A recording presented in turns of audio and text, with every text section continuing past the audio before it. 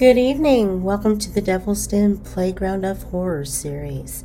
I am so sorry for not getting this up last Saturday. It was one of those busy weeks of life, you know. We all have them, but I do have quite an interesting topic to share with you. Tonight, I will take you back to a childhood tale that is quite well known and beloved as Sleeping Beauty, if not more so. This discussion is about a story of a girl with an evil stepmother and stepsisters that made her do all the work around the house until one day, fairy godmother helps her get out of the house, where she ends up meeting her future husband, but loses her slipper, or at least that's similar to 2 out of the 3 versions of the story that I'll be sharing with you. Yes, I am talking about Cinderella, or as the Grimm brothers called her, Ashbuttle, or as Basile called her, Zizola. Now, I'm not going to make this episode extremely long because there is a lot of things to mention here, so I have decided to put this into 2 or possibly 3 parts. I haven't decided, but there will definitely be a part 2 to this, so be sure to stay tuned for the second part of this discussion of Cinderella next Saturday. So let's start from the beginning, shall we? In all 3 stories, there's a stepmother and stepsisters. In the Disney and Grimm brothers version,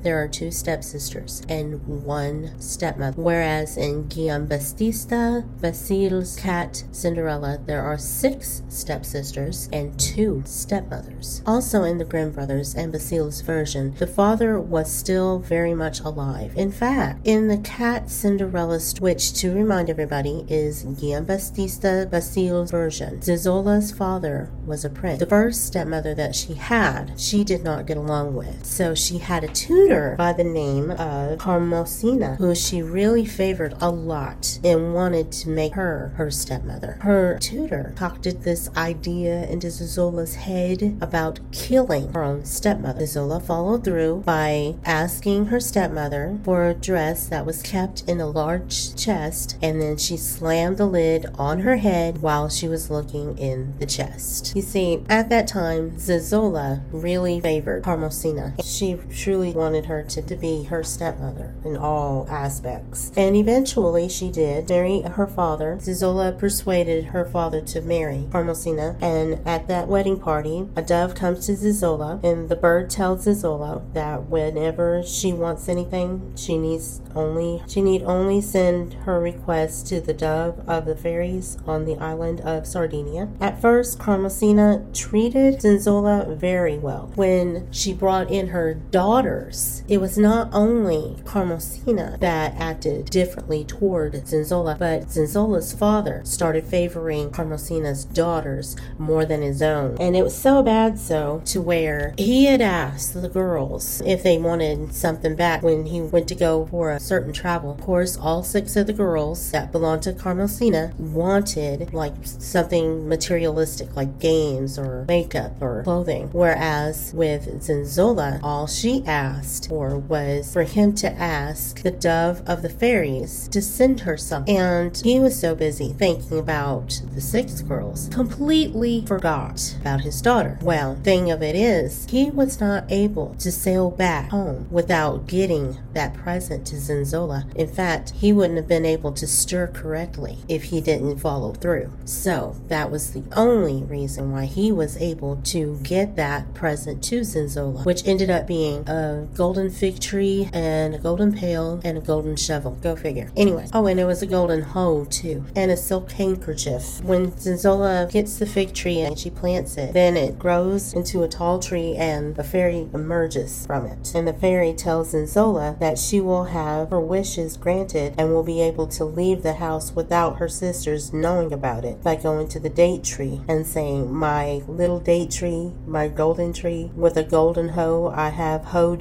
thee," and so on and so forth, you know. And I ain't going all into the specific show. Like I said, I'm not going to read off the stories. I'm just discussing them. In Basile's story, the slipper is golden, not made out of glass, which that I'm just throwing in there because apparently Basile had a thing for some gold, y'all. I ain't saying he a gold digger. I will be stopping here. I know I only mentioned Basile's version, but I plan to go into deeper depths on all of these versions with you next Saturday. And that concludes our episode for tonight. Sleep tight. Don't let the shadows bite.